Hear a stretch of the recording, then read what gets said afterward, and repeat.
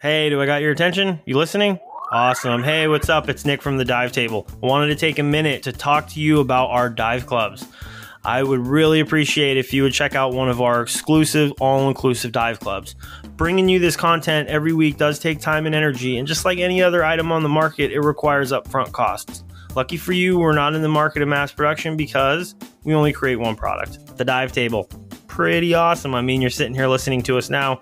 With your support, however, we can start to bring exclusive content to the Dive Table that we wouldn't otherwise be able to accomplish.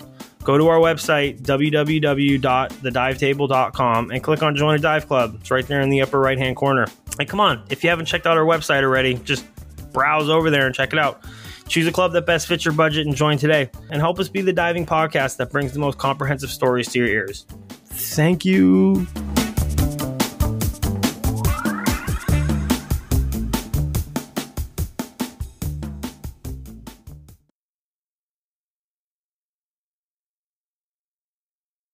Welcome to the Dive Table. I'm Jay Gardner, and with me, as always, is Mr. Nick Hogel. Nick, how you doing today? I am doing pretty well. Definitely a little bit over this Texas heat. It's been 100-degree days as far as the eye can see, and it's hot. It is hot. It's like you're doing everything you possibly can to get to the thermocline right now. It's just like, just give me more gas to sit right here. It's like free air conditioning for 30 minutes or an hour, as long as you can stay down at that depth. What is the thermocline at right now? I think on the surface water is like 83, and then you get down to the thermocline and it's like, a few weeks ago it was like 57. It was really nice, but now it's up to like 67, 68. It's creeping up as well, but it still feels cold. Like it feels really good when you're in that water. Oh man, it's been on a little bit of a hiatus just because I'm looking towards the move, and then I'm like, I need to get out into the water just because it's been too long. But hopefully that next dive is going to come soon. So yes, sir. Well, today we're going to tackle more of a personal conversation. I think that you're going to interview me a little bit. Oof. But we wanted to do this episode. We've been wanting to do this episode for a while. I've been on a journey towards my professional rating, so dive master and instructor, and that has been a journey, to say the least. And I wanted to open up, and we've talked a lot about how this episode would go in terms of sharing the good, the bad, the ugly, the details, everything about this journey. And the reason for this is not self-aggrandizement or for me to, maybe it's a little bit of therapy, but I think the reason for this is to share the journey that I've had so that it's maybe informative and hopefully entertaining to others that are out there. And maybe you're considering this journey, or maybe you've been on the journey and haven't talked about it. And so I think there's some value in talking about not just, hey, I achieved this and it was great, but here's all of the things that happened in the story. And it's somewhat fresh right now. It's somewhat still happening. And so I think this will be a fun, maybe a bruising episode for me, but I'm ready for it. I took my, vitamins this morning to be ready to talk about this afternoon. No, and the journey is always a good and cool one to talk about, because I feel any person that gets into diving, even that first open water certification, that's the start of this journey into scuba. And then there's many different directions, as we've kind of spoke about on this podcast. There's many different directions that you can go into. Is it just something that's going to be a leisure sport? Do you want to hit that professional level? Do you want to hit that teaching level? What are you trying to do with it? So it's always interesting to hear somebody's journey, just how they got there, things like that. So I'm looking forward to it. Should be good. All right, you ready to do this? Let's dive right in.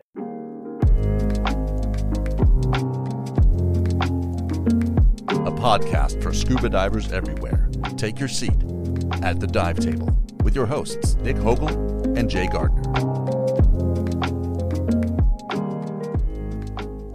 I guess, let's talk about, and we've talked about this before, but, one of the first questions, when you completed your open water, what was your mindset? Were you I want to be a professional. I want to keep going. I know we've kind of briefly talked about this in previous episodes, but I guess let's just go back to the beginning of this whole journey. Like, let's talk about that. Yeah, I think in my open water, obviously I fell in love with diving, and it's very easy to do, I think, in your open water. And even though my open water experience, I think, was great until the very last day, which we've talked about. It's been, very last checkout dive, I had a buddy separation, and, I think we talked about this in an episode before. And so go back and listen to that if you want to hear that story. But, I had a great experience up until that moment. And then there was kind of a challenge. Like, do I really love this? Do I want to continue? Because I felt about, as big as the end of a shoelace at the end of my open water class. And so with that, I came out of that kind of guns blazing, committed to wanting to get better. And I was lucky because I had a dive master to dive with right away. And so I went from open water right into diving every week with a professional that was, looking to have some fun dives, who had been only doing working dives. And so I was getting experience pretty rapidly under the guidance, quote unquote, of someone I trusted. And so that led me to really that desire, I think we talked about in the rescue course, about, I want to get better so that I can look him in the eye and say, I've got him. So I knew, at least from probably open water very early on, that I at least wanted to go towards rescue. And then as I started to go through some of the other courses, took my advanced and things like that, I had an idea, man, if I could combine my love for teaching, which is something that I have a love for, period, and instructing, with scuba, that would be pretty awesome. And so I had my sights set on scuba instructor eventually. I didn't have a timeline. I didn't have like a by this date or anything like that. But I had thought, like, that was something that I might want to pursue in the future. It wasn't really a business, like I want to be a scuba instructor as my career. It was more of I want to advance and I want to be able to provide this experience for other people, because I see opportunities where maybe I could contribute and it be better for somebody else than it was for me, those sorts of things. So I know that you started with one organization and then branched out into another organization. And what was that like? How did that come about? Yeah, there was a transition point for me. And that transition really came out of a desire to get better. And so for me, I think we've talked about the chart on the wall, right? And reading that chart. And I started with PADI. And this is not to be a PADI bashing podcast by any means. I'm very thankful to PADI for getting me started. And I thought that it was a great introduction to diving, but I wanted more. And so the next step was, do nitrox and then do, advance and do rescue and do all these things. So I did. I went down the path and I didn't feel I was getting what I wanted. And what I really wanted was I wanted feedback, right? I wanted someone to look at me and say, hey, our trim could be better in this way. Let's try this in the next dive. Hey, let's get some experience doing X, Y, and Z. It always felt like in those classes that I was taking and the courses I was taking to get better, because that was the main vehicle to get better, I was getting checked off the list. You did this right. You did this once. You did this once. You did this once. And I just felt like that education was really lacking in terms of the depth that I wanted. And I think it all came to a head in one of the courses. And again, this is maybe it's not a PADI thing. Maybe it's an instructor-based thing. I don't know. I can't speak for all of PADI and all instructors everywhere, but my experience of it was, we were in an advanced course and the instructor looked at the slates that were there and said, oh, you know what? I don't even have to get in the water for this one. I'm like, wait a minute. You don't want to get in the water? Like, what do you mean? We're just going to go, like, okay. And of course we go, and it was a bit of a train wreck under the water with the team that I was diving with. And we all got checked off anyways. So I felt like pretty early I learned that it was a very transactional model. I paid for a class. If I showed up and did half-ass well, then I got my certification. And that's not real. I wasn't chasing certifications to get certifications. I was chasing, I want to get better. And so for me, that breaking point was, okay, how do I get better? This is not a path for me. This is not going to work because it's not producing the results that I want. I'm not enjoying this journey because I feel like it's just, I get, a watered down version of everything. And then, yeah, good job, and a pat on the back and a gold card. So from there, I kind of took on my own education, which is not a great idea either. But I went to, YouTube and the old books I bought. I went to old bookstores and bought scuba books and read their scuba manuals from however long ago. I went and, researched different instructors and things like that. And I was just like drinking from a fire hose of all the information that was out there, all these podcasts. And so to make it a long story a little bit longer, I ran across a podcast. I was, in my evening workouts, I work out for about an hour every evening. I'd try to listen to a podcast. And I just Google searched, or I think Spotify searched scuba in podcasts. And I came across this podcast from an organization called UTD, or Unified Team Diving. And I'm like, okay, cool. Press play, another agency. Let's see what this is all about. And I remember listening to that as I was, doing my little run, walk, interval training, going like, I know nothing about scuba. Like, I know absolutely nothing. I was blown away by the depth of knowledge that these guys had. And I listened to that podcast probably 8 times, just trying to understand what the heck they were talking about and how it related and correlated to my diving in what I wanted to go. And so that led me to sending an email to the CEO of the company and saying, hey, like, here's this lowly guy who's trying to get better. I noticed that you guys have this coaching program. I'm really aligned with that. I'd love to talk to someone about that. And I expected to get passed down to somebody and, but no, lo and behold, within, I think it was like 8 hours or something like that, I get an email right back from the CEO of the company. He says, hey, let's set up a call. And that ended up my transition from kind of Patty and the self, driven, I'm going to learn everything I can and just do it myself, to UTD. And UTD really has changed my diving from that moment on. I've become a better diver. I found what I was looking for there. Sorry, that was a long-winded answer. No, but I mean, that's the truth. No, this is what this episode is about, to talk about the journey and it's all, I love it, dude. I think that's great. So what would you say the,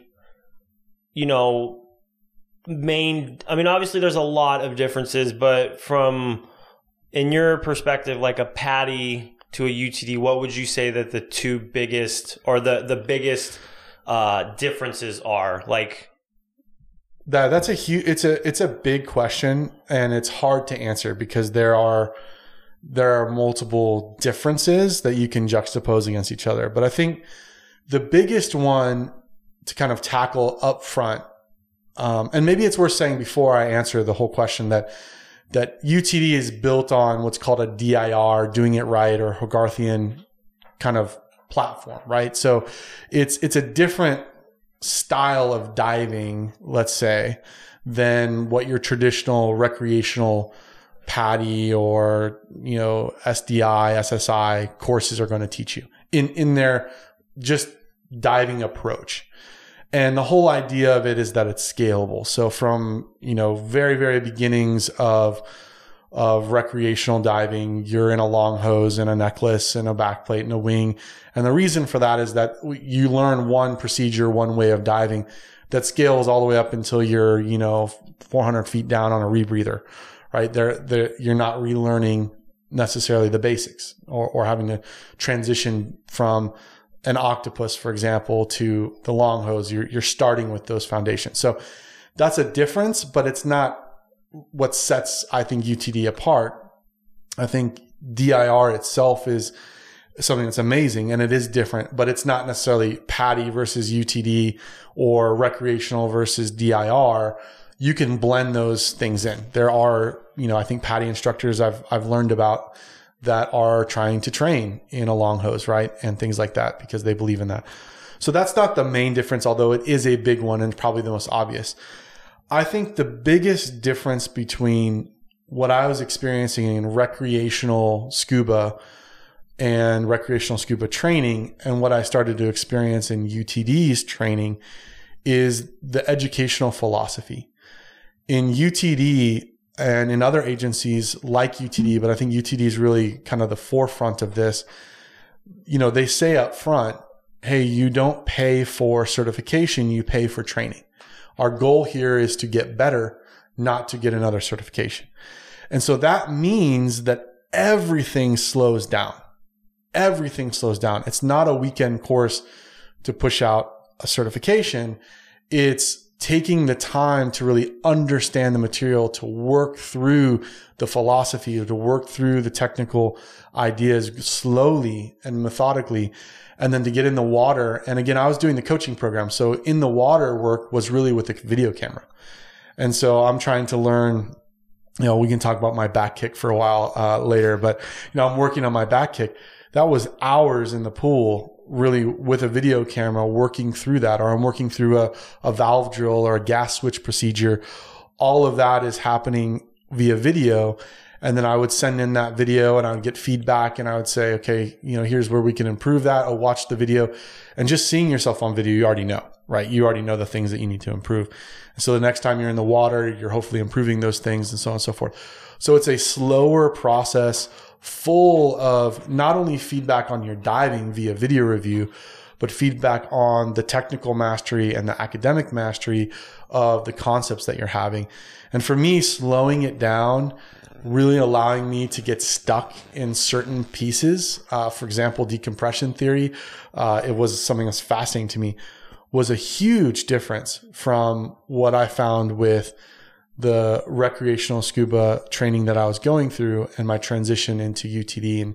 And something that I think was extremely valuable for me was the ability to go slower and to get quality and feedback as often as I possibly could. I need to stop saying, sorry, Daniel. So I guess let's talk about so I'm just a person walking off the street. I don't have a scuba certification. Coming in with that mindset, we have one side, the sport diving, recreational side of it, and then we have the other side, the DIR coaching type thing. I guess talk me a little bit about, not convince me, but just, the coaching side of it. What comes with all of that? Like, what was your journey? Like, if you're going to tell me like, oh, you want me to be your student, the coaching side of it, I guess. Yeah. So coaching from a philosophy standpoint is really to have somebody in your corner that's on the journey with you. So if you go back to, Tolkien and the Lord of the Rings and you back that out into, right, Frodo, or Star Wars or any of these things, there's this thing, Joseph Campbell, the hero with 1,000 faces. And I really subscribe to this idea. So if you haven't read that, it's a monster book. I don't know if you'll get through it all, but you can look up the hero's journey and understand the basics of the hero's journey. And really what a coach is playing that role of Yoda, for example, in Star Wars, or of Gandalf in The Lord of the Rings. It's that mentor / wizard / whoever that comes alongside the hero and is, going on the journey with them, but the journey is the hero's, their own. It's not the coach's journey. It's the hero's journey. And so that is, from a philosophical standpoint, kind of the position of the coach, is to be the guide, the supporting system, the one with, the extra special knowledge and tools to help you achieve what you're trying to achieve. And so in the coaching program itself, what you end up getting is, one, you get the ability to really focus on what you want to become as a diver. And at that point, I didn't really know, right? I didn't know. I want, the word better was what I wanted, right? And so some of the advice was, well, go get some experience and try some different things out. So I did.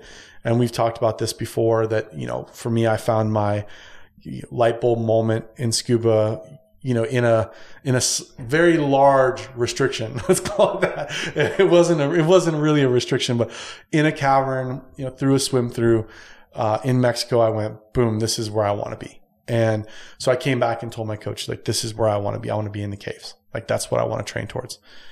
And so in the coaching program, what ends up happening is you talk about those goals. You talk about where you want to be eventually, what type of diving you want to accomplish.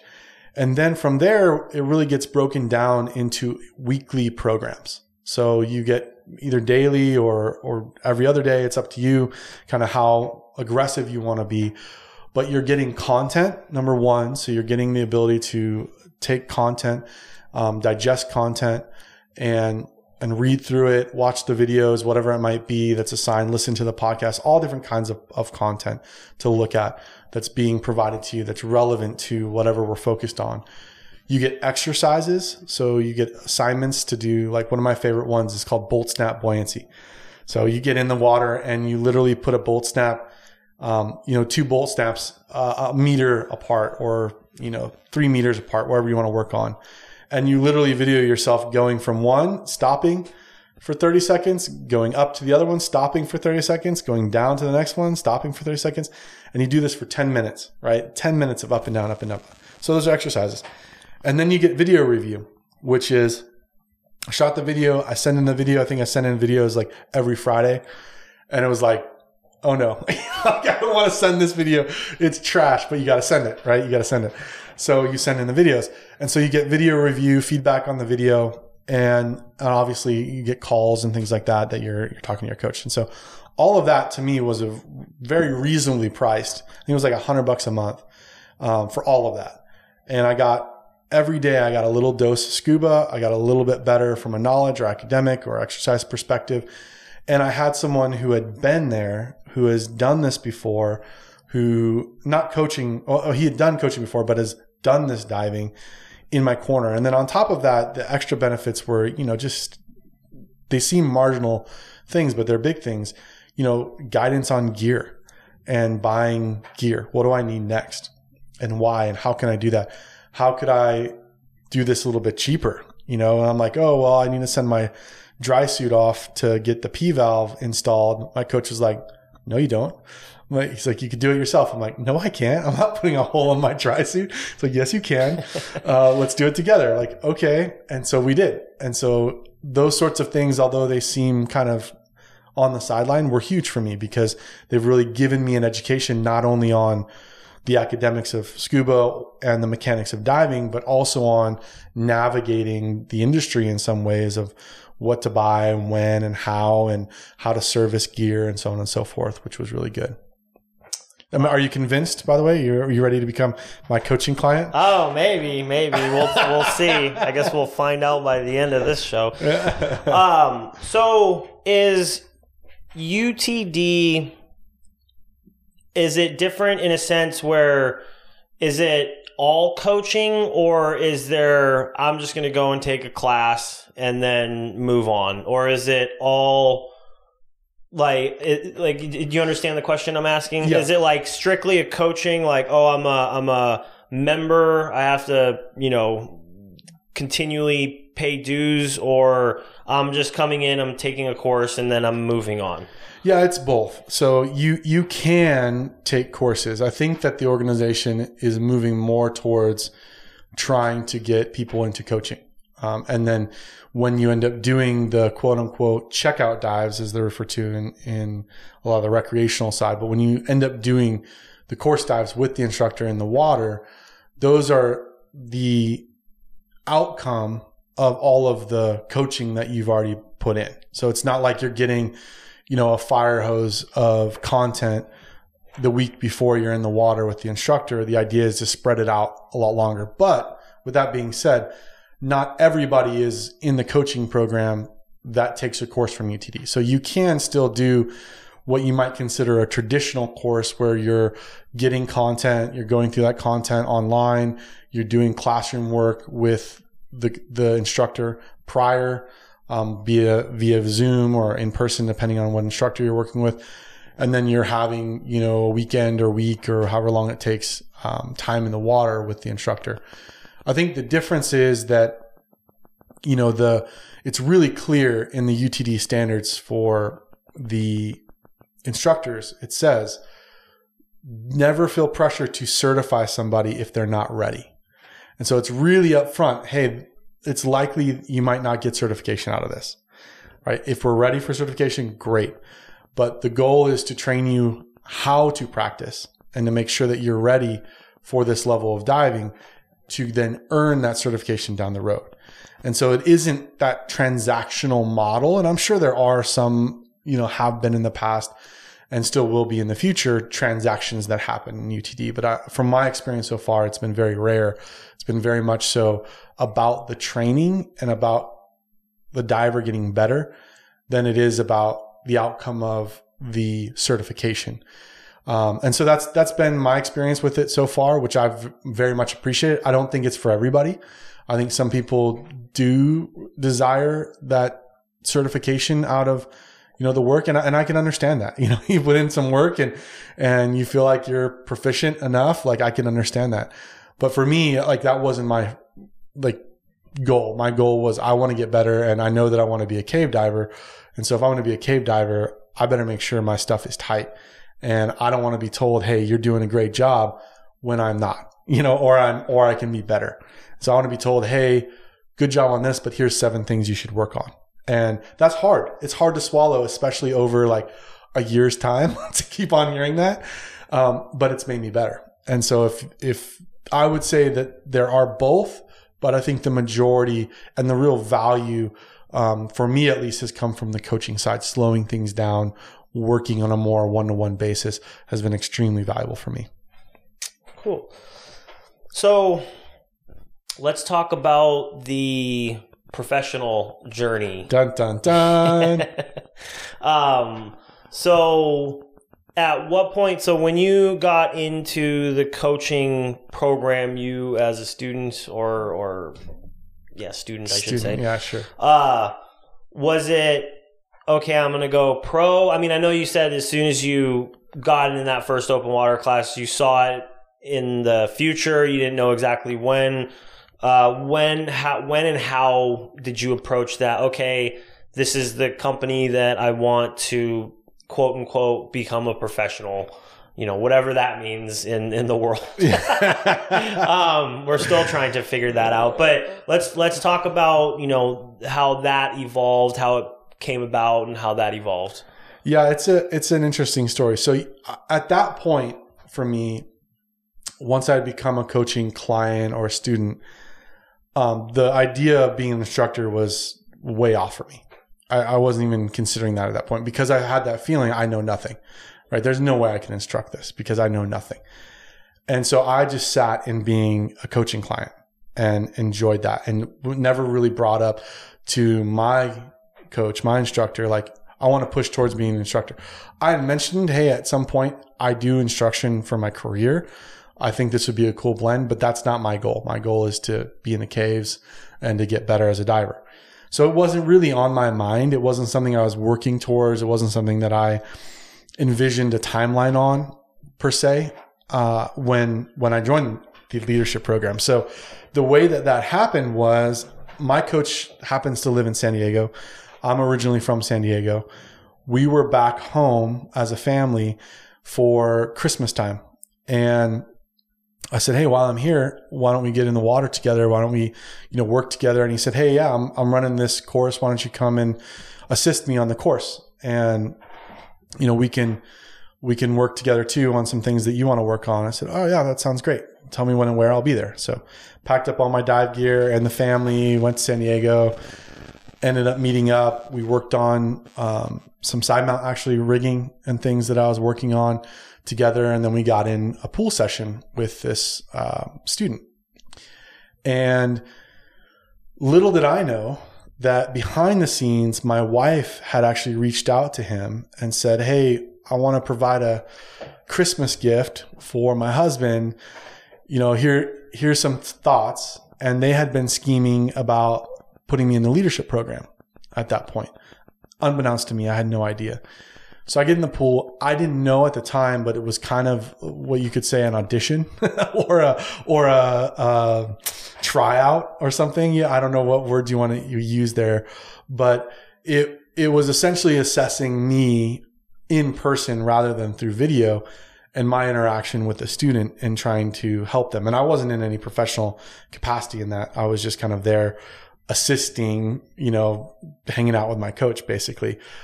And from that, I got a video on Christmas morning that was from my coach that said, "Hey, Jay, based on your performance, based on everything I know about you, everything that we've been working on, I'm really excited to welcome you into UTD leadership." And I was like blown away because I was not expected. And so my decision to become a professional with UTD was really predicated on the fact that UTD had changed my diving. And my whole goal of instructing or becoming a pro, whatever that means, was to help others on that journey. And so to me, it was a no-brainer transition with UTD. And the alignment with the coaching program was huge. I think that to my knowledge today, it's really the only organization that I know of in scuba that has that sort of formal setup. And I really appreciate that setup. And so for me, it was a no-brainer for that organization. The timeline was really what was different for me in the sense that it kind of just happened. And I got accepted into the program, which is a whole thing, right? Getting accepted into their program. I don't know if it's, prestigious that there's a low acceptance rate like Harvard, or if it's just, they're more picky, or I'm not quite sure, right? Because I didn't go through the process in earnest by myself.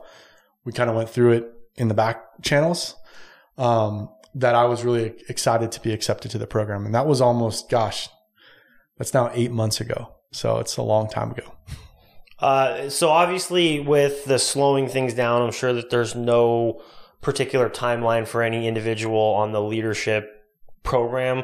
What were the things that changed from the coaching program to the leadership program? Yeah, so that's a really good question. And I think that here's where the story goes a little wonky in some ways in my mind, is that although you're right, in the coaching program, there aren't specific timelines. There are general like, hey, let's focus on this for 3 weeks or for a month, and let's see where we are and assess and then go back from there. In the coaching program, in the leadership program, it was a little more structured in the sense that we had looked at, okay, here's the process for becoming an instructor, which was the goal. And so here's the process, here's the things we have to go through, and it culminates in this IDC. And we're going to try to do this in-person IDC alongside of this skills camp that was happening, 3.5, 4 months from when I started the program. So there was kind of a timeline of 3 to 4 months of the leadership program that was, I don't want to say rock solid locked in, but it was presented, as this is kind of the path that we're going to go through. And so in the leadership program, some of the differences were, one, I joined a cohort of other instructor candidates. So there were 4 of us all together.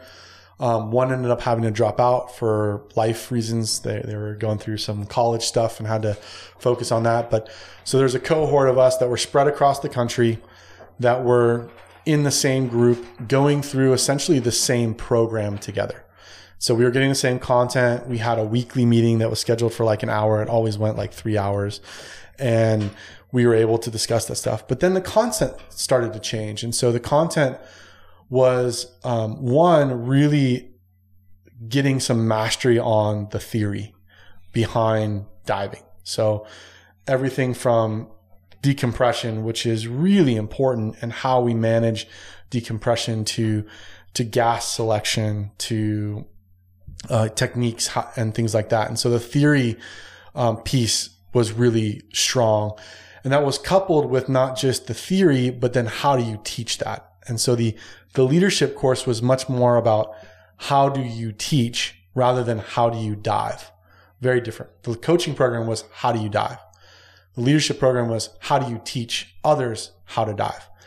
And so we focused a lot on building block education. We focused a lot on understanding techniques of how to teach and show and instruct and demonstrate and communicate with students. And so it was kind of a masterclass in teaching itself rather than a masterclass in scuba, if you can, track the differences between those. But then sprinkled in that, the backbone of all that was the theory of behind diving. And and some of the really, really depth of what we needed to understand from a not only scientific standpoint, but from an evolution of diving as a sport standpoint, and the choices that you make in that diving and in that journey, and how we are making those choices and how we can help others make those choices. And so it was a lot of work. And then on top of that, I should say, it wasn't just all that. On top of that, it was also a requirement for personal skills. So we had to have our personal skills dialed in. So things like what we call basic six, right? Which are the basic 6 skills, that you need to have dialed in, regulator, remove and replace, regulators exchange, recovery, mass clearing, air share, but valve drills and SMB chutes and gas switches and all these sorts of things, propulsion techniques, all of those were personal skills. And those weren't, the standards say for us that those aren't just like, can you do it once? It was, can you do it multiple times in trim with perfect buoyancy being measured by up or down, right? 6 inches. So the video literally was take the video, do the skills. If you lose buoyancy within 6 inches, whatever, a foot, like, nope, that's not good enough, right? Let's go back and do it again. And so it was not only how to teach the theory of diving, how to teach others the theory of diving, but then personal skills to a level that needed to be, I would say, close to perfection in a lot of ways. All of that was boiled into the leadership program, and it was very intensive and amazing. I mean, my knowledge on diving, my skills in diving just skyrocketed. And it was because I was putting in the work every single day. I was putting in the work, whether it was just trying to understand Boyle's law, from a different degree, or trying to research Haldane and understand, exactly where these compression tables came from and things, to, working my ass off on my back kick forever. Cause that was the one, everything else was fine, but then get to back up and it was just like, oh my gosh, I don't know why my body can't do this. So, but I put in the work, and my diving and myself as a person, I grew an immense amount from putting in that work in that program. So there was the 3 to 4 months. Is that what you said? 4 months, from the time the leadership program started to when you guess is it called? It's an IDC. Yeah, I'm assuming. Yeah.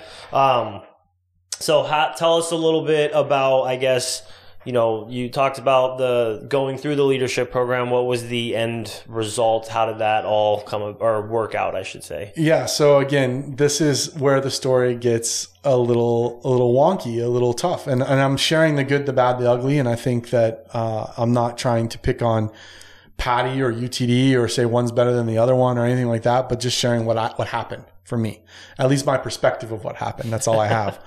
So yeah, everything was culminating up into this 4-month, thing that was called a skills camp. Now, skills camp was a brand new concept as well. So that's one of the things I really appreciate about UTD that has a double-edged sword.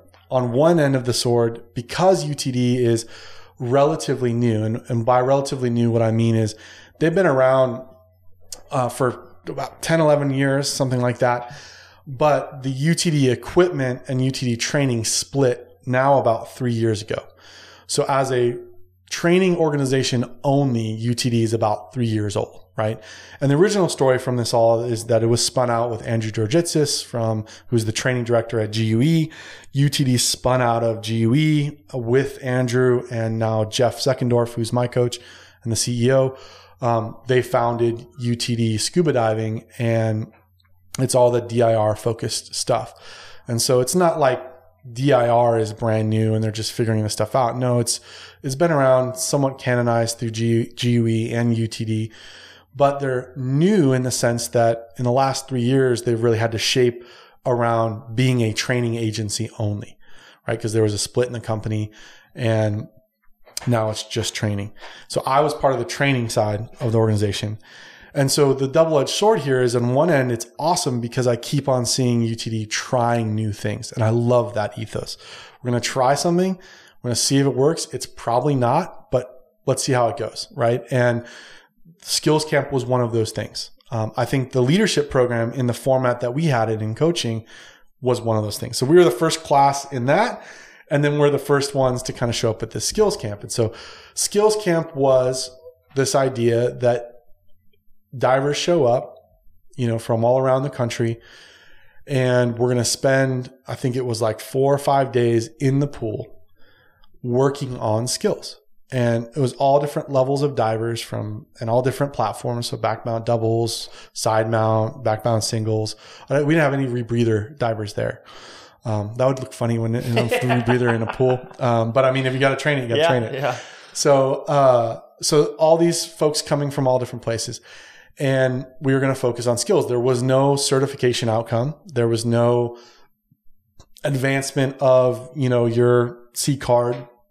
It was simply, an ability to work on skills and be there with world-class instructors. So, there were instructors that had flown in from UT to be there. And then we were added on to the schedule. So for us, it was kind of the IDC/skills camp. For everybody else, it was the skills camp, right? And it was a little fuzzy in terms of what that would look like. And I think it was fuzzy because honestly, I don't think they knew. And they were trying to kind of play jazz, and we were all amped up. At this point, I'm amped up on the program. We're cramming beforehand. We're working our tails off. We're talking every day as a cohort, leadership cohort. How many people were in or how many people were you with when you say we? So there were 3 of us that were part of the leadership cohort, and 2 of us were going to skills camp. Okay. So it was kind of billed as, in my understanding, was the culmination of all the work that we put in for the last 4 months. And so it wasn't really clear, other than we got assigned a lecture that we needed to do on one of the mornings. We were asked to be there, right, as basically dive masters and assisting. And my understanding on day 1 was, hey, we're going to be there. We're representing UTD. We're going to have time to, do our lecture and then get in the water, dive master, observe the instructors doing what they're going to do. And at some point, they're going to point at us and we're going to do it. And then they're going to take us off to the side and say, hey, here's where you could do better. Or here's something that you didn't know. Let's work on that. And then we'll go back to the students. So that was kind of what I had envisioned in my mind. And that was never explicit. It was more implied. And I think that maybe us as a leadership cohort had tried to make sense of what that was going to be. And that's the best we came up with. And at the end of that was, hey, we're going to earn our UTD instructor certification. Like, this is going to be awesome. So it's, we built up emotionally and told the friends, and the family, like, this is what I'm doing. It's a big moment. It is. And so that was the lead up to the IDC that was held in San Diego. Okay. How did that all unfold? Not well. Well, I guess let's talk about that. Yeah. So this is where again, I might piss some people off, but I think if we're honest about it, it didn't go well for us. The skills camp itself, for the participants, I think everyone that went, and I think there were 12 or 13 divers, just loved it. Thought it was great. And that was the first one held? First one ever. They loved it. Cool. There was a dinner. There were lectures. My lecture went really well. I did a lecture on balanced rig and proper weighting. That went really well. I was feeling good. Day 1, right? Yeah, I nailed my lecture. Felt good about it. All right, now it's time to get in the water. And we start with no gear. We start with just simple trim and buoyancy without gear. Right. And so we're working through with students one-on-one with that, right? Feeling good about it. And slowly. How many day process is the skills camp? So it was 4 days total. And I think that there were optional 4 and 5 days to dive, and people elected to stay at the pool. Oh. So we're going to go out to Catalina. And on the 5th day to go dive? Or yeah, the 4th and 5th day. But people elected that they wanted to stay in the pool and keep working. Oh, okay, cool. Which was cool. So day 1 was going really well up until we get in the water, and that's going well. I'm working one-on-one with students, and we progress from, no gear to, hanging a long hose to adding a weight or 2 here, again, just in a bathing suit, to then eventually, once you've got your trim and your buoyancy nailed to a degree, right? I mean, it's not nailed, but it's workable with no gear on. We then start to add in the gear to see the changes that brings that you have to manage with your buoyancy and trim. So we start doing that. and people are progressively putting on their gear and getting in the pool. And it's been a lot of one-on-one, not a lot of structure work, where I have a group that's mine, that I'm supposed to, it's just kind of go and do, right? It's trial by error. It's getting thrown in the deep end of the pool. No big deal. And so I remember, people are kind of swimming around. We had 2 lanes in this big pool, and people are swimming around and practicing, and I'm kind of overseeing, quote unquote, just watching everybody and, jumping in where someone needs help and things like that. And it's a clown show. It really is. It's a total clown show. There's no order. It's people are doing whatever they want at this point. And I remember, was this the first, not first IDC, but you said it was a new program. So this was the culmination of this new program. This is the first time they're trying to pack IDC inside of Skills Camp, inside of all new. Yeah. Everything's new. Okay. And I think, in retrospect, that was the problem when you something had to drop. And it ended up in the ending of the story, you'll hear it ended up being us, right? We're the ones that had to kind of get dropped out of the program. We didn't know it at that time, day one. But I remember it, like I said, it's kind of a clown show. Everyone's swimming around wherever, and we're just there. Me and my counterpart, the other instructor candidate, are there like, okay. My assumption was, hey, I'm here as a dive master, as assistant. Like, I don't know who's supposed to be taking control, but I'm making sure everyone's safe in the water and no one drowned. That's what I'm working on. And I remember the instructor came over to me, who I love now, but at the time it was a struggle. His name's James Mott, and James came up to me and said, "Hey, this is a real clown show." And I looked at him and said, "Yeah, it is. Like, what are you going to do about it, buddy?" Like, that's how I felt about it. And he just looked at me like, "Hey, this is a clown show, man. What's going on?" And I was like, "Yeah, I agree." And so was he saying that as in general, or was he like directing that towards you as get your shit together? The first time he said it, I thought he was saying it in general. He wasn't. He was saying, "Hey, get your stuff together." The second time he came to me, 5 minutes later and said, "Hey, this is a clown show. What are you going to do about it?" And I was like, "That's my job?" Like, he's like, "Yeah, what are you going to do?" And I remember I just rushed. I was like, that heartbeat of like, I didn't know I was supposed to like control this. Like, and I had handed my fin to somebody, all this stuff to try. I was just there making sure. So I like threw on my gear. I was just a mess, right? I think my necklace was hanging out behind me, and, half gear on, just trying to get some control, get everyone back along a wall and things like that.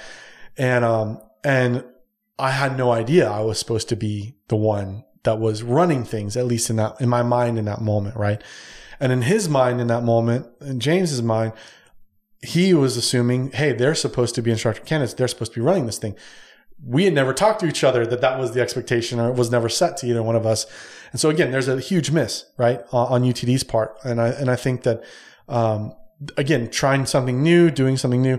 I don't think it was intentional. I don't think it was like, let's put these guys in a pressure cooker and really, have a bad time. I think it was just something that got skipped. And for me, it was, okay, let's go. And so I tried to do my best. I had never trained on how to corral, students underwater, which on the surface, I have 100% confidence in my skill of corralling cats. No problem whatsoever.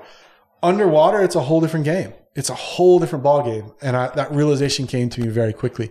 Like, wow, this is very different, not being able to use my words, right? Having to be so directive with my body and with my communication underwater to get, even in a pool.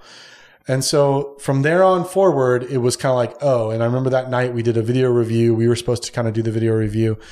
And there was this whole conversation at the bar that night about, hey, like, are we supposed to, as instructor candidates, be leading the charge here? So there was no like direction given at the beginning saying it was all just kind of walked like, here we are, not assuming, but I guess that might be the right word. Yeah, I think that, so Jeff Seckendorf was running all this, and I'm not calling him out by name for fun. I'm calling him out by name because on one end, he's trying something brand new. And I think he had an optimism that, hey, it will work itself out.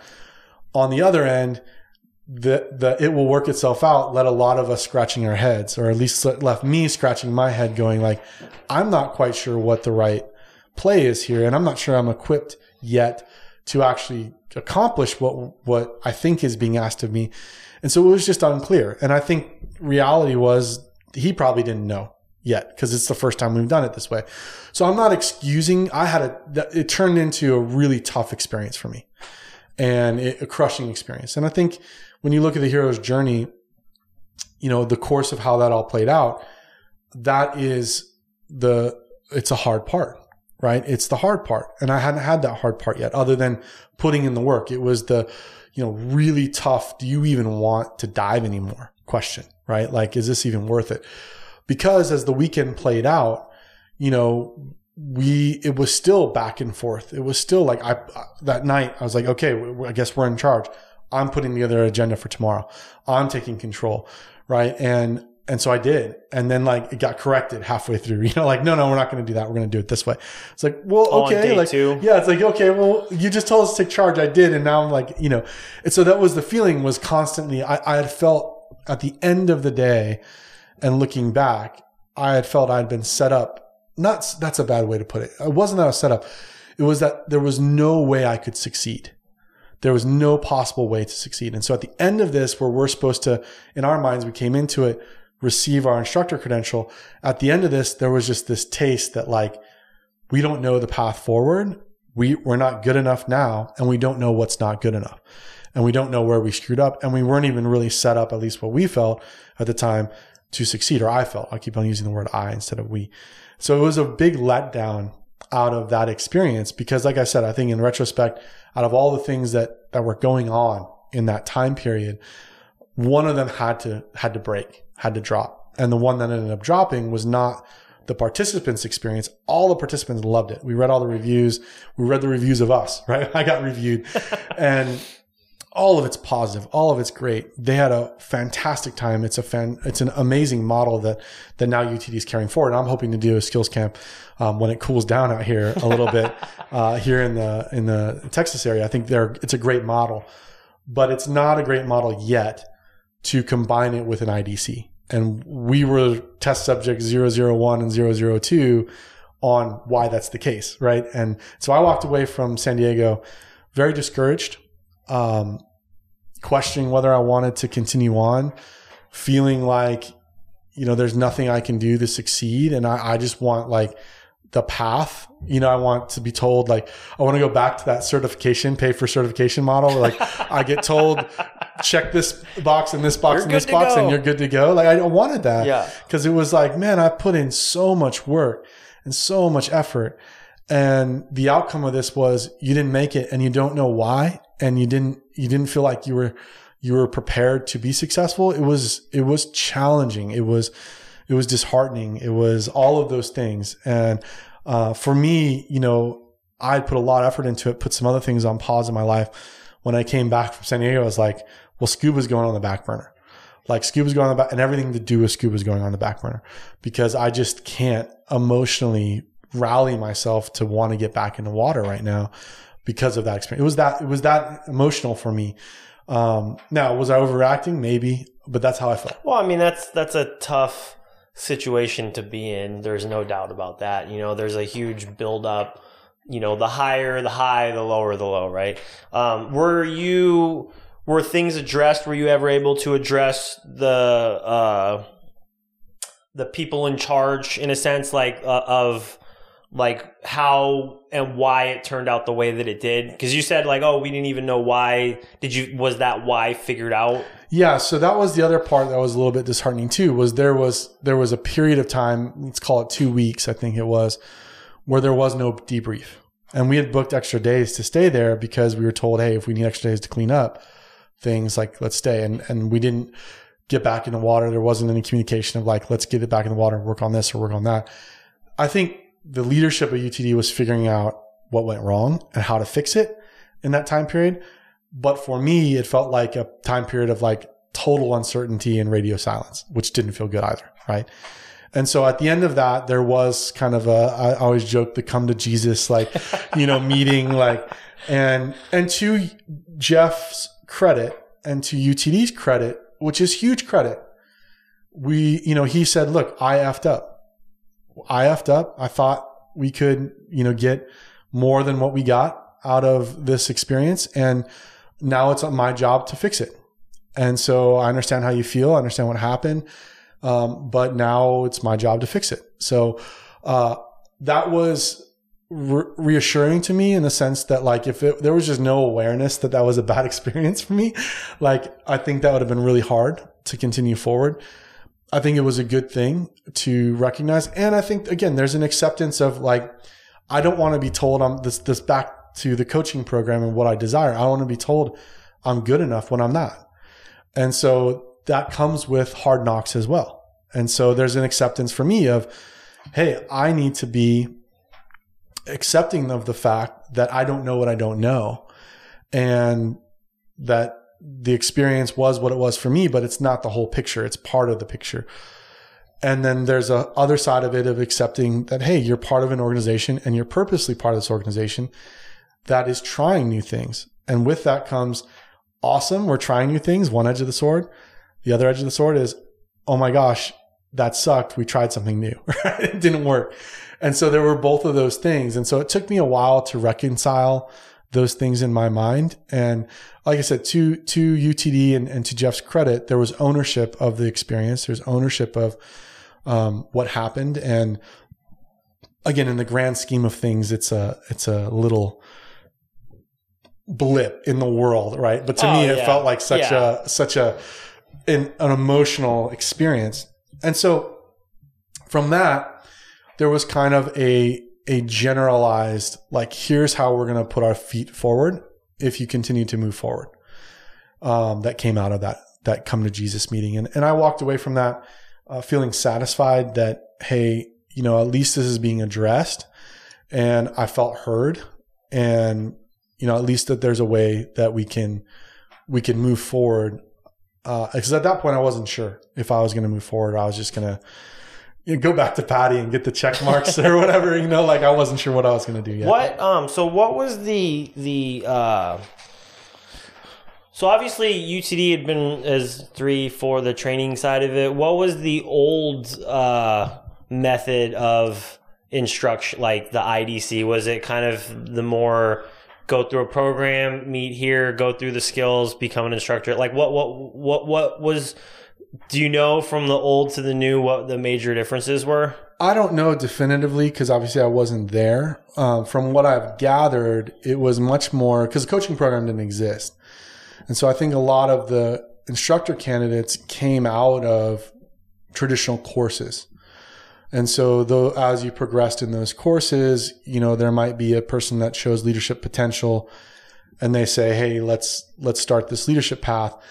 And it was much more, I think, from what I've gathered, and again, I can stand corrected on this because I don't know definitively, so I can't speak with authority here. But it was much more of a mentorship kind of alongside of somebody program that you went through, similar to probably GUE's program today. There wasn't this kind of online cohort based program because it didn't exist until they created it with us, right? As the first cohort. So my guess is that people went through much more of a traditional working alongside of an instructor in person, a traditional IDC, you know, dive mastering or interning, quote unquote, for a period of time, all of that to become an instructor. But that's just what I've gathered from talking to other older UTD instructors. I don't know definitively what the process was.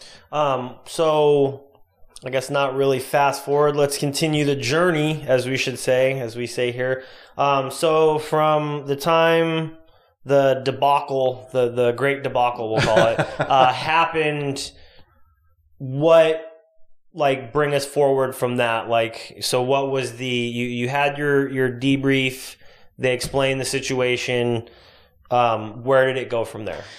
Yeah. So the biggest lesson for me out of that feeling of, like, I think that jokingly people call it the eBay moment, that, you know, where you're ready to, now it's the marketplace moment. Cause I don't know if anyone sells, I've never sold gear on eBay, but, it was that moment where you're like, I'm throwing all my scuba gear up on the online and letting someone buy it all. And I'm going to go, like, take up recreational golf or something. You know? And I hate golf. That's how bad it was. Right. So, like, I don't know. From that moment, one of the big lessons was I've been working so hard on all this that scuba is a little bit of work, and I loved all that work, but I need to dive for fun. And so from that moment on, the most important thing I did was I got back in the water. And I don't remember if it was you or with you or who I dove with, but I forced myself, it was cold, and I forced myself like, it's never easy. Go get in the water and dive for fun. Don't go in a pool. Don't work on any skill. Don't even think about a skill, which of course never happens, but don't even think about how you're doing in the water. Just go and be in the water and take a couple of dives and enjoy. That was therapeutic for me. And so I recommend for anyone that's out there that's listening to this, if you have that marketplace moment, like that you have a really tough, challenging dive that kicks your butt, or a tough course that, you know, you go through, or an experience that you have, get back to the level. I think I went like for a 40-foot, you know, like cruise along the rocks dives, stare at the fish. Like just mindless in some ways dive.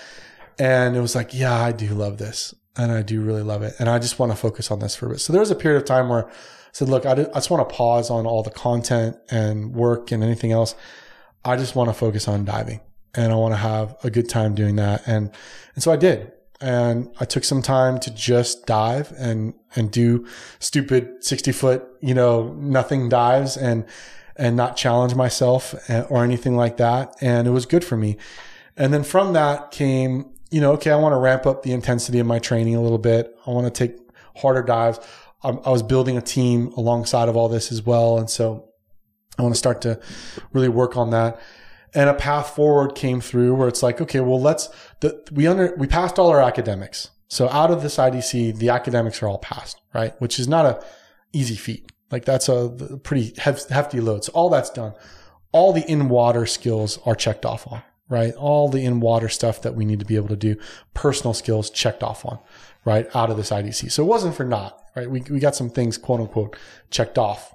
But the piece of it that wasn't really there was, hey, how do you conduct classes and how do you do the diving part of it as a team?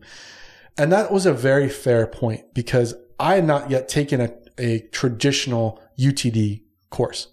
It had all been through the coaching program. So I hadn't been with a UTD instructor in a team doing a course.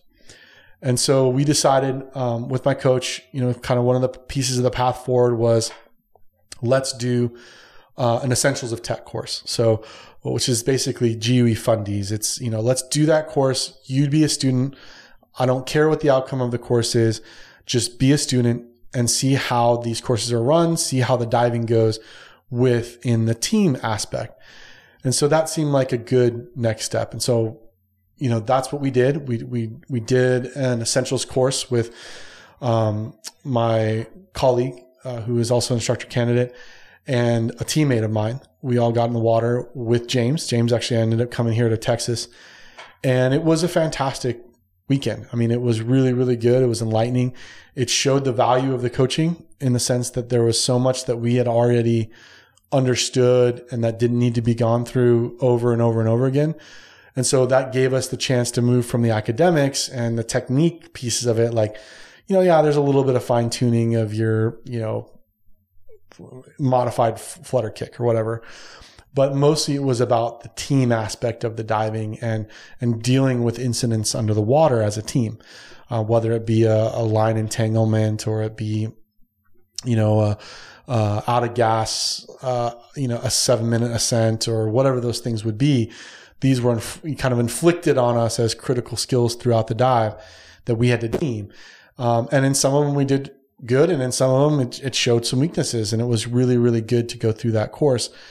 And to me, that was the next step in my development as an instructor candidate, was to say, okay, let's actually understand how you take 3 or 4 divers in the water and lead them to their own learnings around team diving and the team aspects of this. I can sit there and teach someone in a pool all day long how to dial in a frog kick, but teaching them how to deal with, you know, a line entanglement and out of gas, you know, restriction ascent, totally different.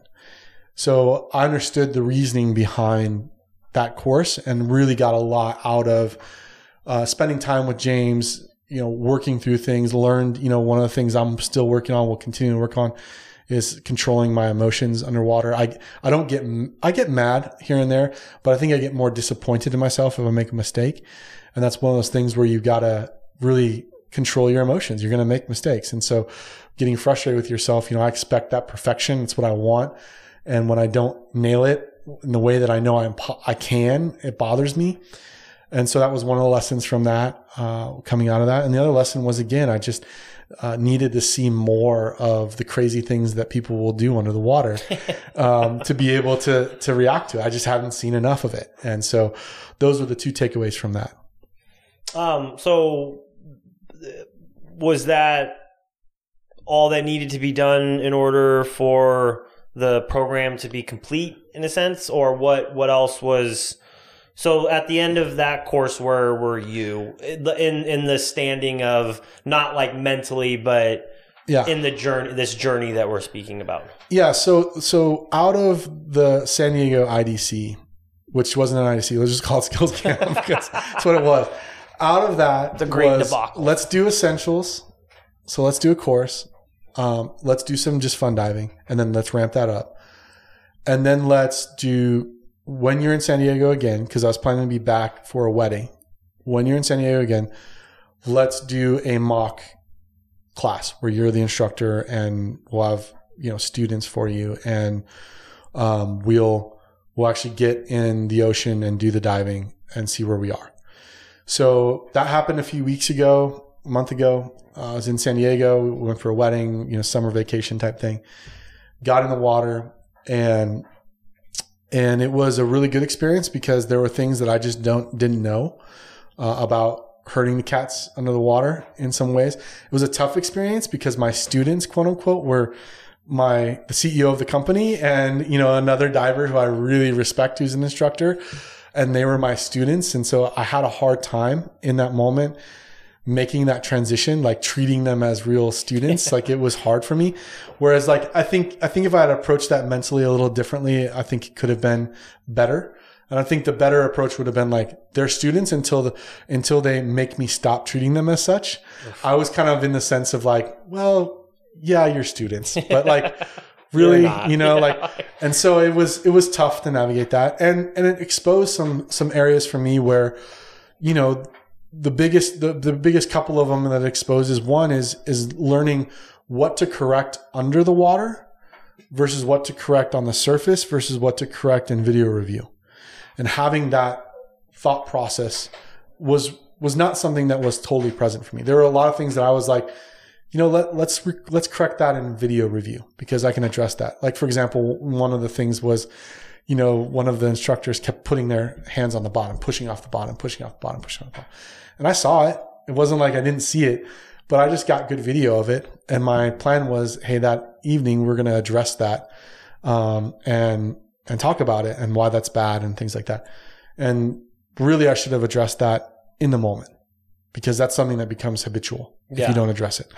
So the balancing between that was one takeaway from that. And then the other one was really learning about correlation. So I'm strong on teaching the fundamental content and the academics and the theory and all these things. But then correlating it back to like real world diving is a very important step. And so those were two things, like gaining that control under the water of when to correct things, when not, being in complete control of what's happening with the students underwater, plus learning how to teach in correlation mode, not just theory mode, were the two outcomes of that. So that's where we are now.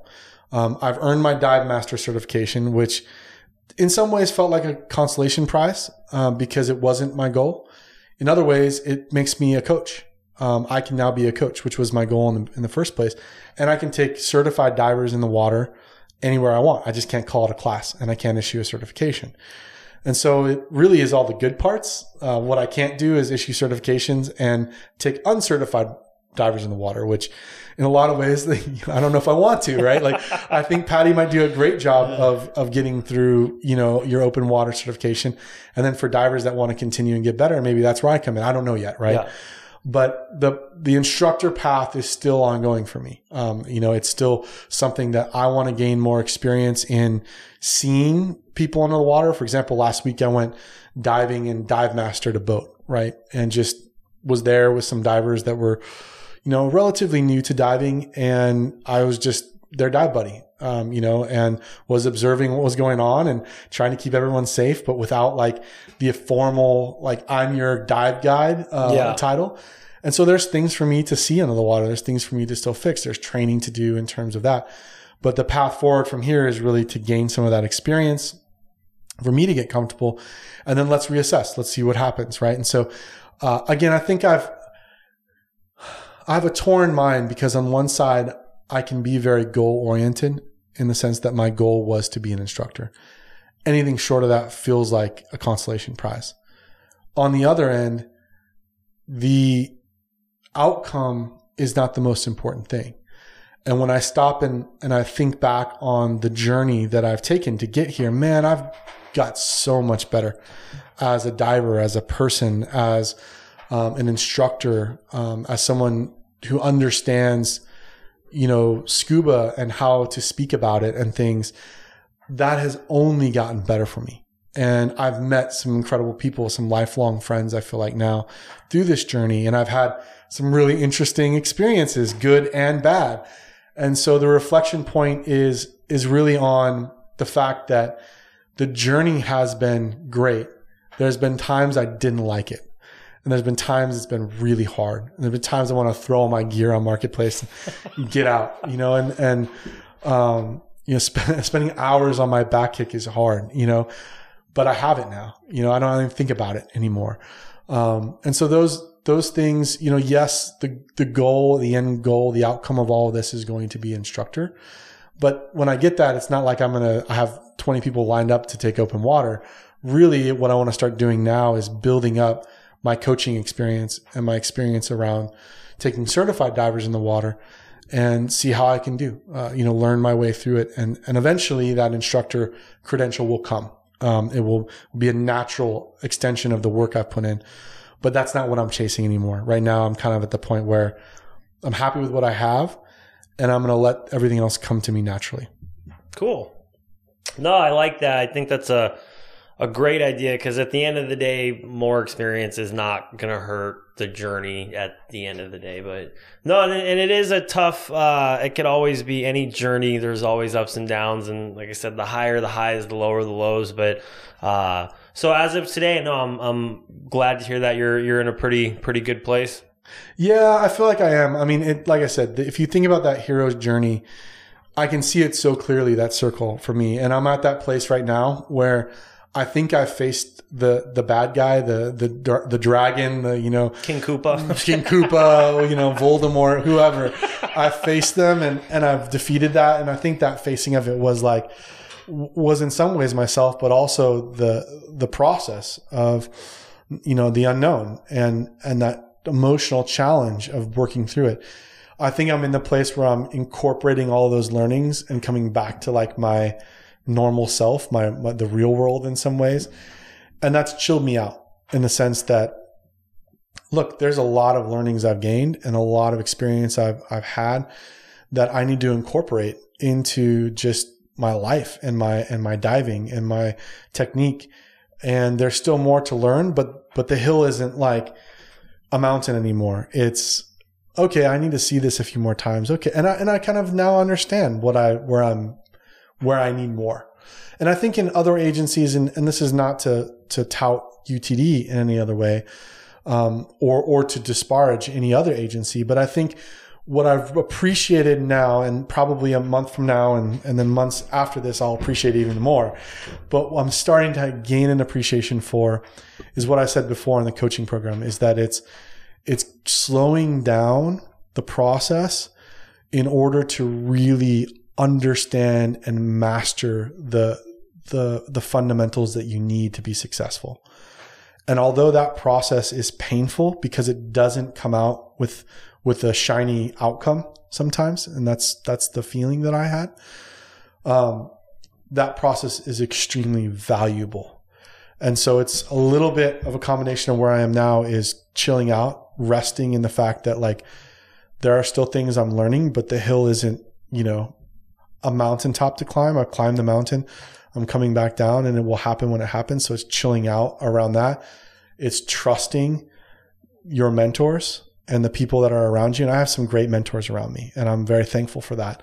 It's trusting they know what they're doing and will be honest with you and aren't going to check you off unless they know that you're prepared to take on that responsibility.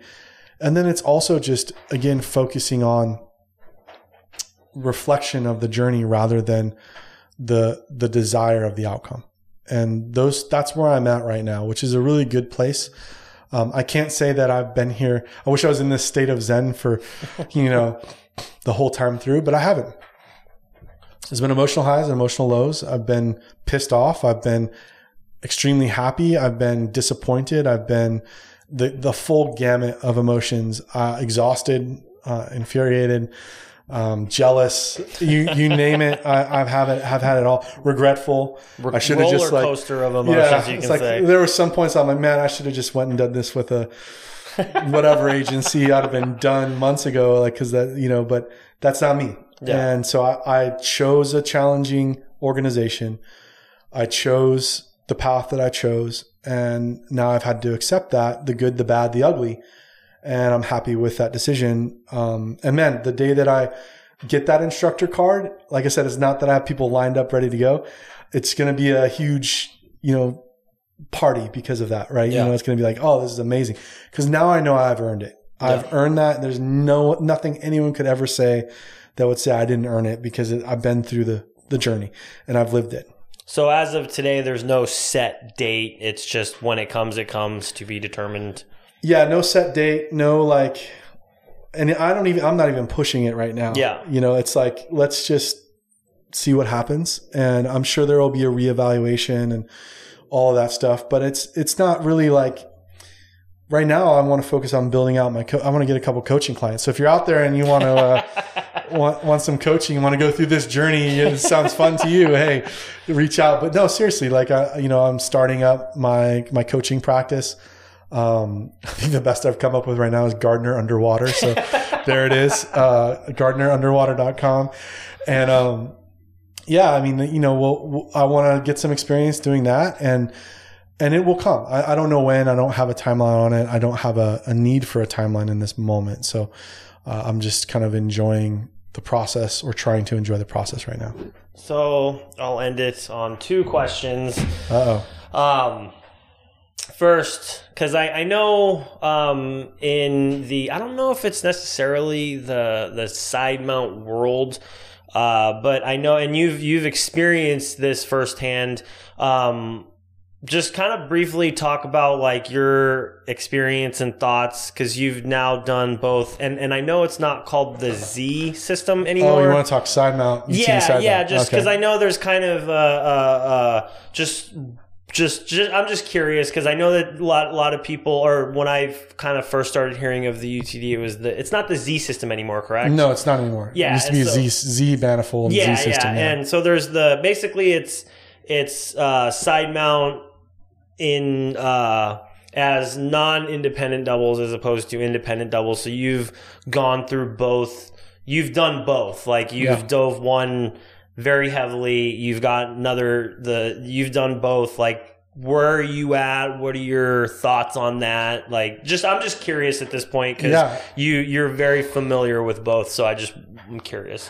Yeah. So the Z system originally was part of UTD manufacturing, and it's the concept is solid in the sense that one of the problems that DIR, whether you're GUE or your UTD or your TDI trying to do DIR, one of the problems with side mount as a configuration, not as a tool. So as a tool, side mount was kind of strapped on to your backplate, right? You slung them. And that if you had to use it to get through a restriction that you couldn't get through on double back mounted, right? And so it evolved from there. And obviously we've talked about this before with Steve Bogarts and all of those things. And so the evolution of side mount becoming independent doubles, right? So you have 2 independent cylinders, 2 independent first stages, 2 independent second stages, so on and so forth, really came out of the need in cave diving in a lot of ways in restrictions that you had to take bottles off, right? And you couldn't wear back-mounted doubles into those restrictions.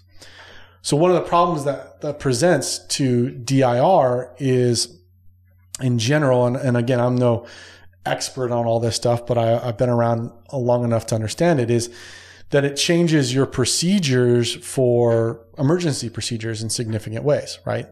So you may not be donating the long hose at that point or breathing off the long hose, right? You might be breathing off the necklace to keep the tanks balanced, right? Gas management becomes really important. So where do you hold rock bottom? Which point, which bottle, right? Some people dive independent side mount with no long hose, right? And so on and so forth. So the configuration itself lends itself, as I think a lot of side mount folks will tell you, to a personal preference on your configuration, which is very outside of a DIR perspective and philosophy, which is a unified approach to configuration across all platforms. So back-mounted singles, back-mounted doubles, side mount. So the Z system came out of solving that problem of keeping a unified platform and unified procedures in place while still diving side mount bottles. There are a lot of other benefits, but that's where it came out of. So when UTD equipment and UTD training split, well, the equipment didn't go through to the training side. And so, gosh, this is about a year ago or so, maybe a little bit less. I think I was diver number 3 in a prototyped out way, hose configuration essentially, of solving that problem, which was simply to create or to put 2 blocks into the system and an isolator that then, from a low pressure perspective, quote unquote, mixed the gas. Didn't mix the gas itself, but it gave you access to both gas sources, both bottles, with the ability to consistently breathe off of the long hose for the duration of the dive, which meant you can donate from the long hose. And the minute that one bottle is hooked up through a QC6 system, right, as soon as that's hooked up, you have access to gas everywhere, right? So it solved a pretty big problem that side mount can present to a DIR philosophy. And so I dove that system. And I liked that system, and it's a lot of hoses. And if you count failure points, if that's the type of diver you are, that system is not going to be for you. And I could understand the reason behind it because it kept all of my training consistent, right? There was nothing I had to do differently for side mount from a procedural standpoint, other than obviously it's different to hook up the bottles on your side than it is to put back-mounted backplate, right? But then when I went and trained in Mexico, I brought that system. We talked about it. We decided that I was going to train what you can call, I don't even know if you can call it traditional side mount now, but essentially let's call it Mexican side mount, or at least that version of it, right? And learn their way of diving it because I was curious and I wanted to learn. And so now I've had a lot of experience in both configurations. And I think they're both valid configurations. I don't think there's one that's better than the other. They both solve different problems. So if I'm diving, and my worry as a diver is number of failures, right? Low pressure O-ring failures. Or, my worry is, the ability to, stay consistent with other people that are diving side mount in their way, or whatever those things are, then that the UTD system is not a good solution, right? It presents problems for you and the ones that you want to solve. If, you're worried about, the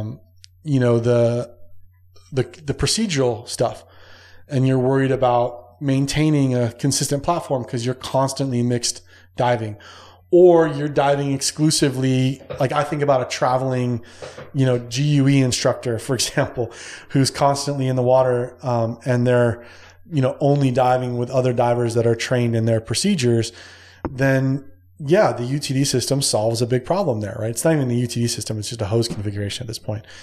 And so, I think they're both valid. Where I kind of am with it is I really enjoy back mounted doubles as well. And so for my more standard UTD diving and instruction and things like that, I dive a lot back mounted doubles. Every once in a while, I'll bring out the side mount kit just to dial it in. But unless I need that kit for something, it's not necessary for me to be in that because I'm not teaching cave, right? I'm not teaching rec. When I'm a student and in my cave courses, I'm diving in the configuration that my instructor asked me to dive in, which is more of a traditional Mexican side mount kit. And that's okay, right?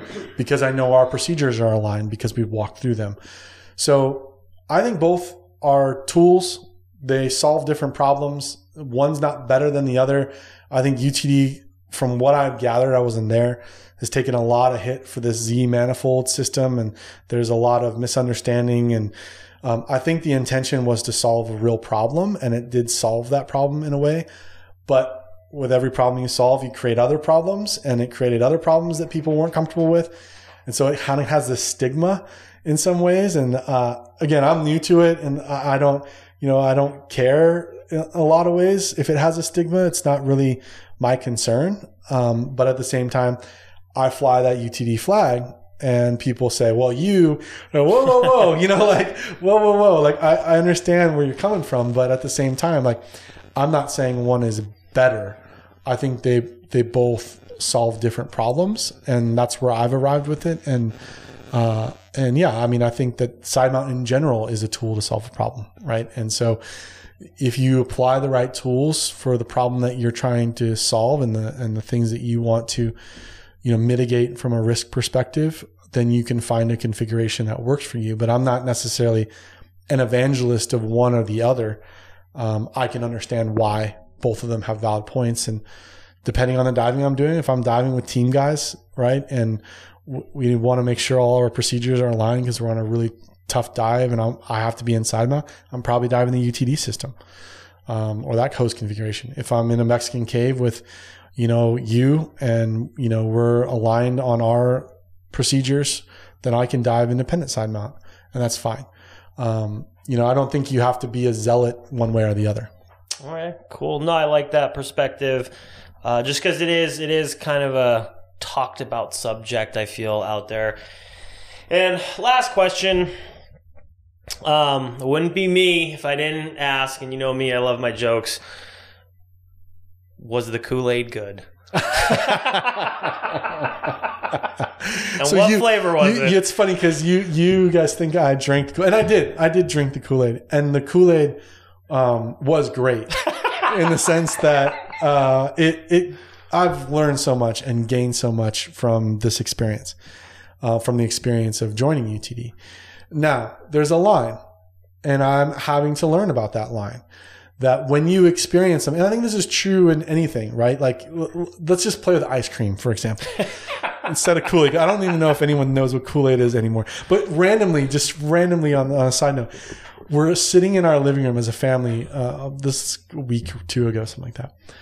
And we hear, my wife and I hear the sound in our neighborhood, which is not like a well-known neighborhood. We're out kind of in the sticks, right? In the boonies. We hear in the sound in our neighborhood of the ice cream truck, the ice cream man.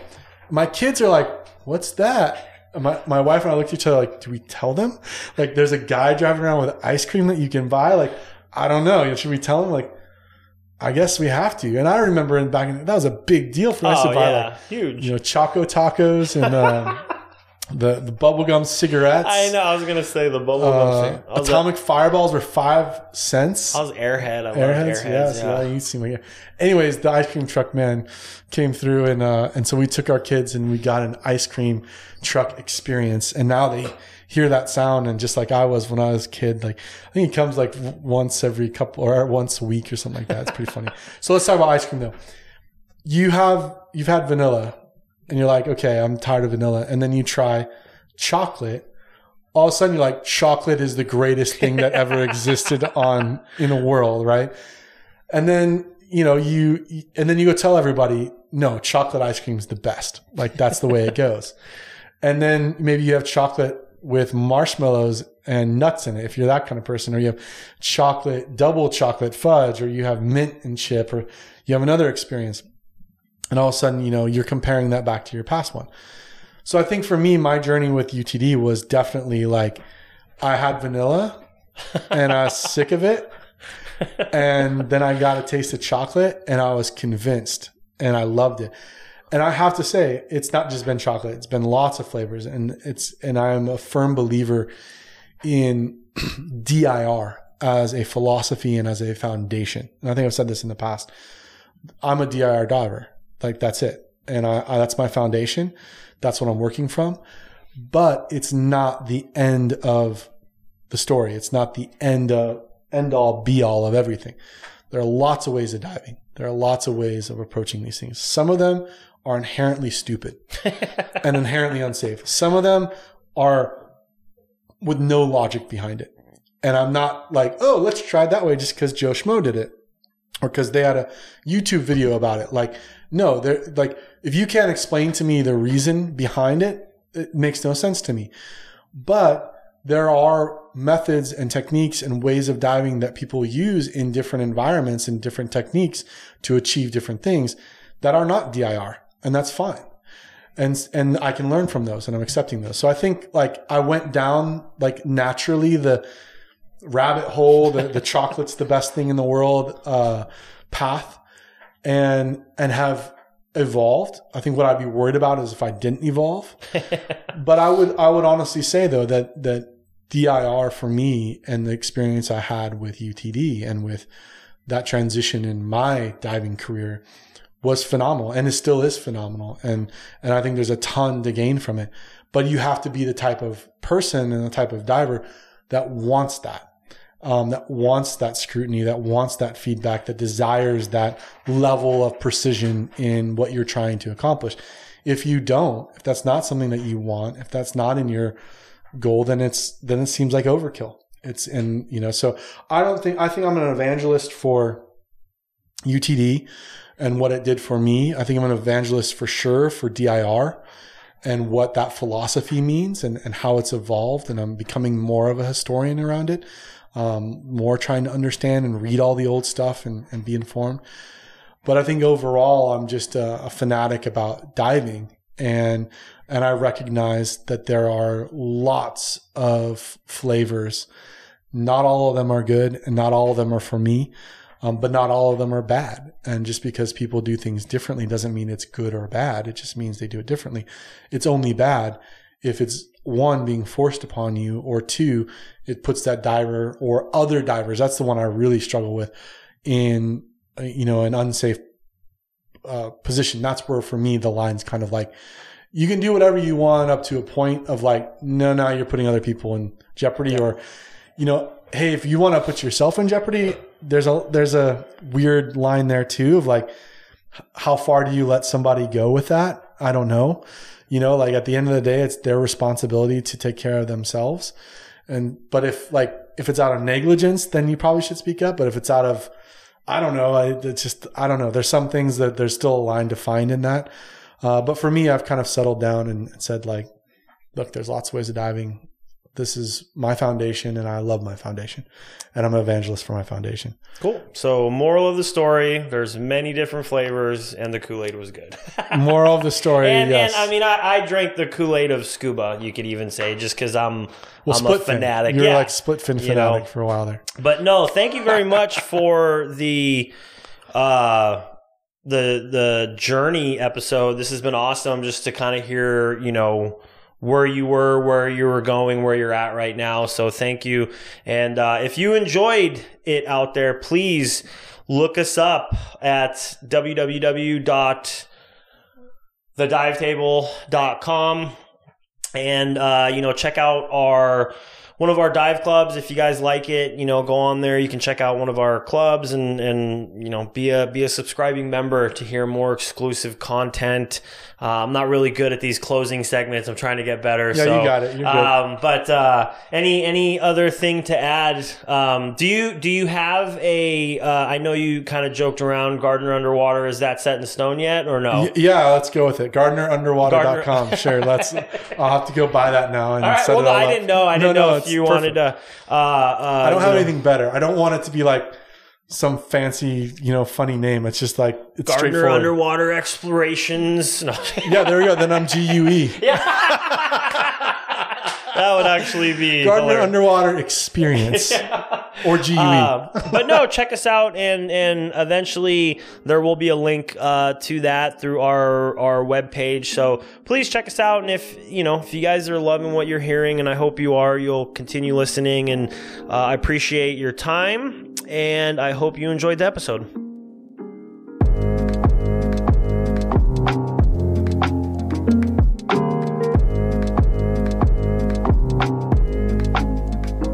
The Dive Table is a production of Fish Dive Surf Incorporated and a member of the Fish Dive Surf Podcast Network. You can find out more at www.fishdivesurf.com.